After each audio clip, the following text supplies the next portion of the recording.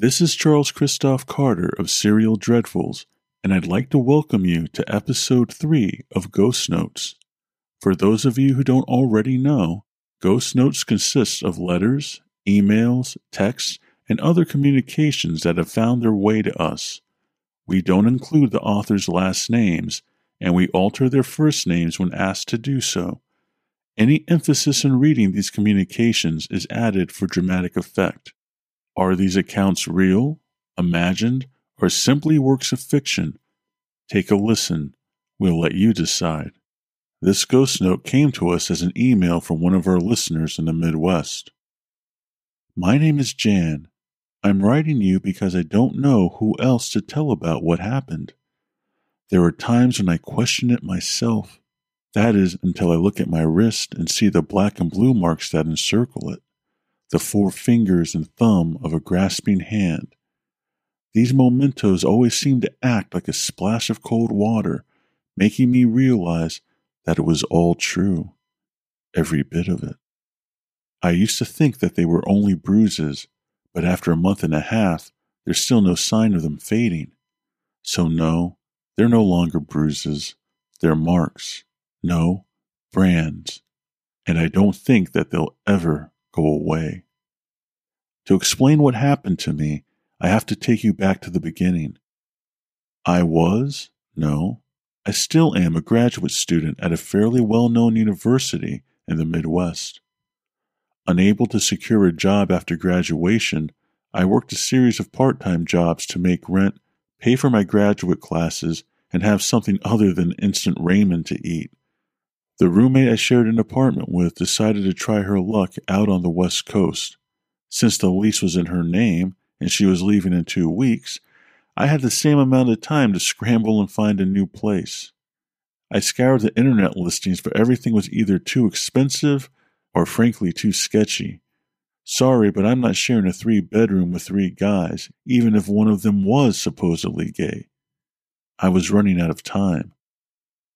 I had just finished my shift tending bar at the strip club I worked at when one of the dancers I was friends with handed me a torn slip of paper with a phone number on it.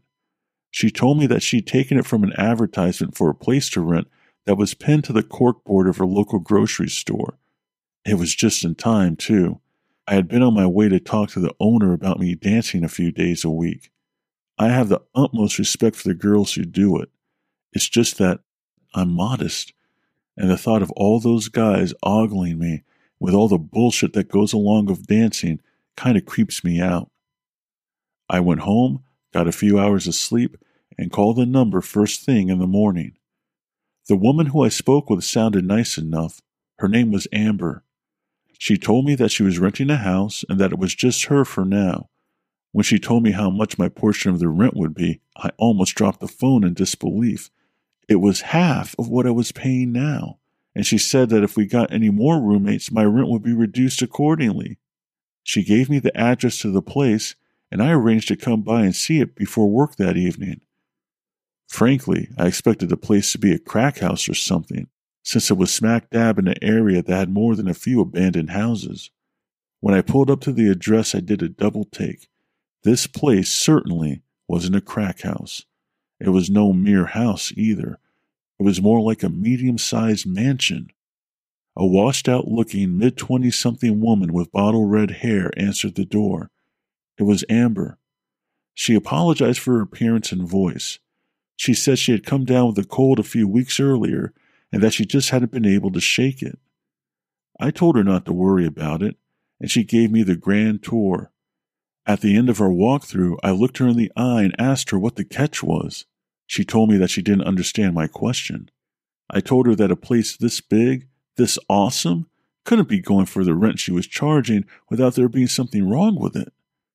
She told me that she had moved in 2 months earlier and that there was no catch. She said that the owner was an elderly woman who had plenty of money and who had told her that she knew what it was like to be a young woman starting out in life, and so she would go easy on the rent. That was it. I was sold. I handed Amber a month's rent right there to hold my spot. I told her that I'd be back the next day with 2 months' security. I not only had a new place to hang my hat, it was huge. I was psyched. I moved in a few days later. Each of the bedrooms is almost the size of a studio apartment, and each one had an ensuite bathroom. The living room, dining room, and kitchen were immense, and for the most part unused, since our bedrooms were so large. I was in seventh heaven. My first week there was pretty great, except for the creaky noises in the attic above my ceiling. I asked Amber about it, but she just blamed it on the house settling, or on a squirrel or raccoon that may have found its way in. I didn't let it bother me, that is, until the sound of footsteps running down the hallway began. Because of my job, I always got home from work late, about 2, sometimes as late as 3 in the morning. After taking a quick shower, I'd jump into bed and found that just as I would be about to nod off to sleep, I'd hear them. The footsteps would start at the far end of the hall, and then sprint all the way down past my door and stop at the door to Amber's room. This happened every night. It got to the point where I was getting seriously creeped out by what was going on, and I asked Amber whether she had experienced anything that she couldn't explain. She had told me no each time I had asked her. When she asked me why I had asked, I'd tell her no reason. About a month into my stay, I came home from working an early shift to find Amber passed out on the floor of the living room, her cell phone a few inches from her hand. I called 911. The EMTs assessed Amber and determined that she needed to go to the hospital. I jumped in my car and followed the ambulance. The doctors stabilized Amber. They tried to get in contact with her parents who were doing missionary work in India, but could only leave a message informing them of their daughter's condition and status. They asked me whether I had noticed anything strange about Amber's behavior, whether she was eating and drinking regularly. I told them that she'd been fighting a cold since I had first met her, and that since I usually worked the night shift, we didn't end up seeing that much of each other. They told me that she was severely dehydrated and malnourished. I was shocked. I told the doctors that there was tons of food in the refrigerator, and that whenever I did see Amber, she was usually eating like it was going out of style. I suggested that maybe she had an eating disorder or something. They quickly rejected that idea. They said that she was suffering from starvation and acute dehydration, as well as a compromised immune system. Amber was in the hospital for 6 weeks before she recuperated enough for the doctors to allow her to go home. During that time, I had essentially moved in with Tom, one of the bouncers from the strip club. I had tried staying in the house alone. The first night, it had been like usual. The footsteps ran down the hall and stopped outside Amber's door. The second night, however, after the footsteps stopped outside Amber's door, I heard them slowly, deliberately walk up to mine. Then I heard the breathing. I shot up straight in bed and turned on my bedroom lamp. The breathing on the other side of the door didn't stop for an hour. When I opened my bedroom door in the morning, I found a small, toy wooden horse on the floor outside just opposite the threshold. I had had enough. I couldn't stay in that house one more day by myself. Tom and I discussed what I should do when Amber was released from the hospital. He told me that I should leave, get the balance of my money back, and stay with him. Part of me agreed, but another part of me felt bad about leaving Amber in the lurch. I mean, she would have just gotten out of the hospital and would still be pretty fragile. The doctors had breathed a sigh of relief when I told them that I would keep a close eye on her and let them know if Amber started spiraling down again.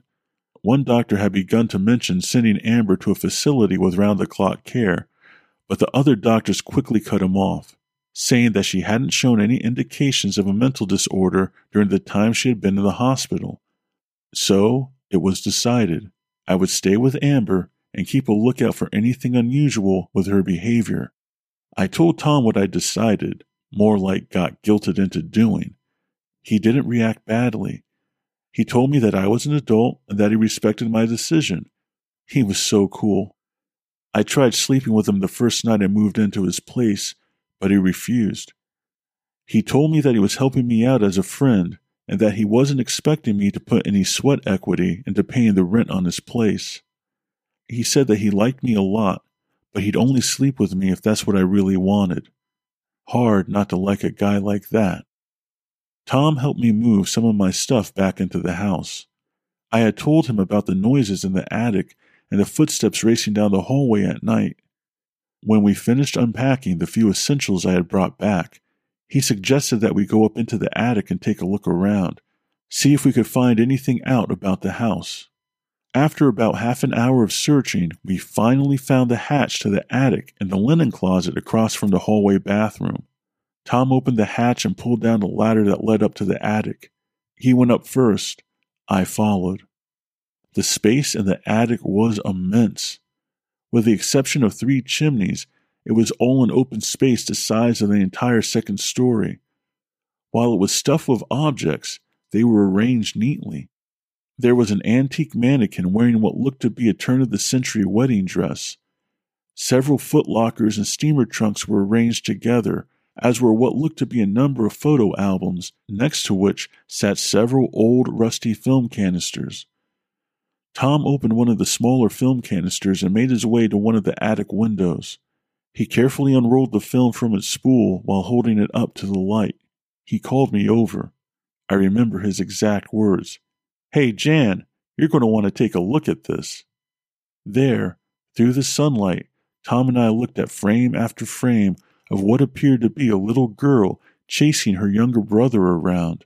It was clear that she was pretending to be a monster by the way she held her arms up menacingly, as well as the dramatic way she opened and closed her mouth, first opening it incredibly wide and then emphasizing an underbite when she closed it so that her bottom front teeth were the only ones visible. Her younger brother appeared to be hysterical with fear as what Tom and I took to be her mother or nanny stepped into frame and shook her until she stopped. Tom looked at me with a questioning expression. He asked me if I was still sure I wanted to stay. I told him that I had said that I'd keep an eye on Amber and that if things got too crazy, I could always leave.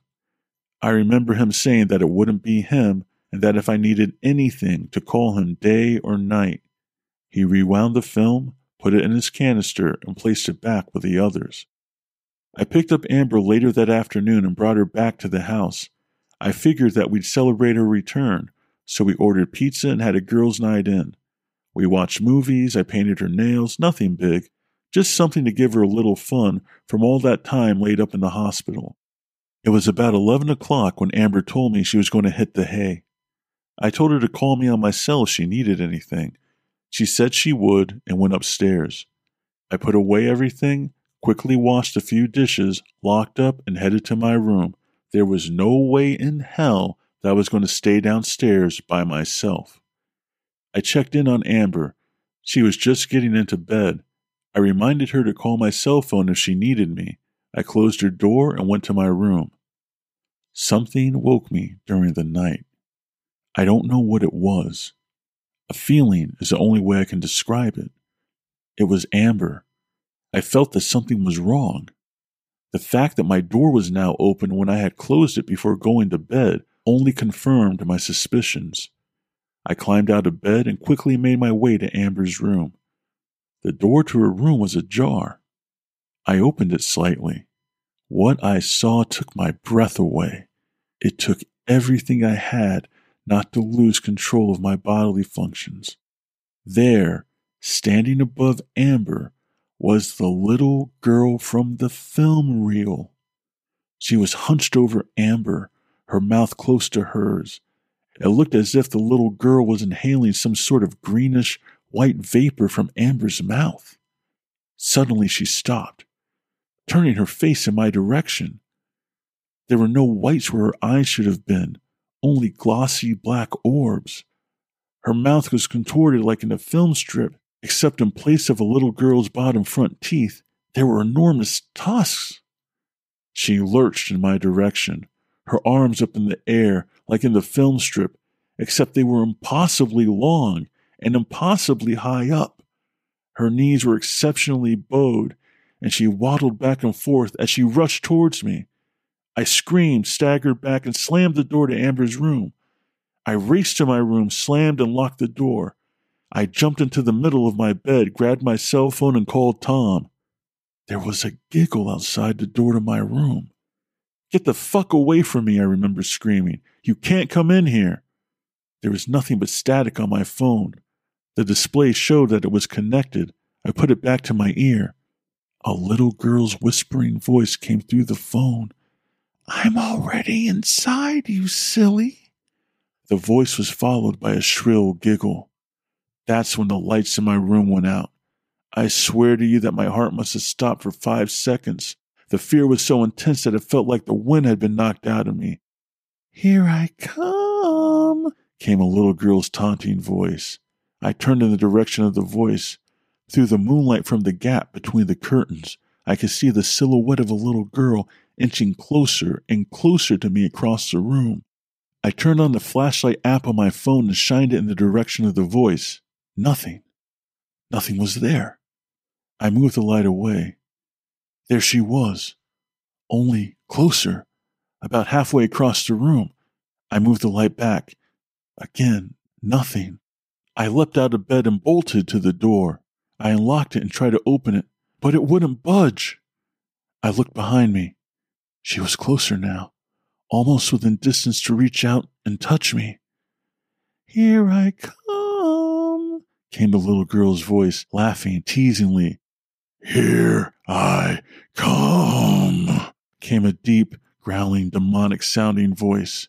I remember shrieking to the top of my lungs as I shined a light on my cell phone in its direction, and yanked and pulled for all I was worth on my other hand. Finally, the bedroom door flew open and I bolted out. I was suddenly stopped short. Something had grabbed the wrist of the hand I was holding the cell phone in, tightening around it like a vice. I thought my shoulder was going to get yanked from its socket.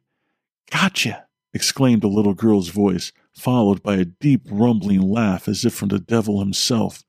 "Get off me! Get the fuck off of me!" I remember screaming. "Ooh, 5 little sausages. I wonder how they taste. Just a nibble. Just a little nibble," the voice mocked, going back and forth between that of a little girl and something from the darkest pit of hell itself. I could feel the hot, moist breath of whatever it was on my hand and the soft, wet skin of its lips on the tips of my fingers. I'd never been a religious person, but after having moved in with Tom, I found myself watching a popular televangelist Sunday mornings.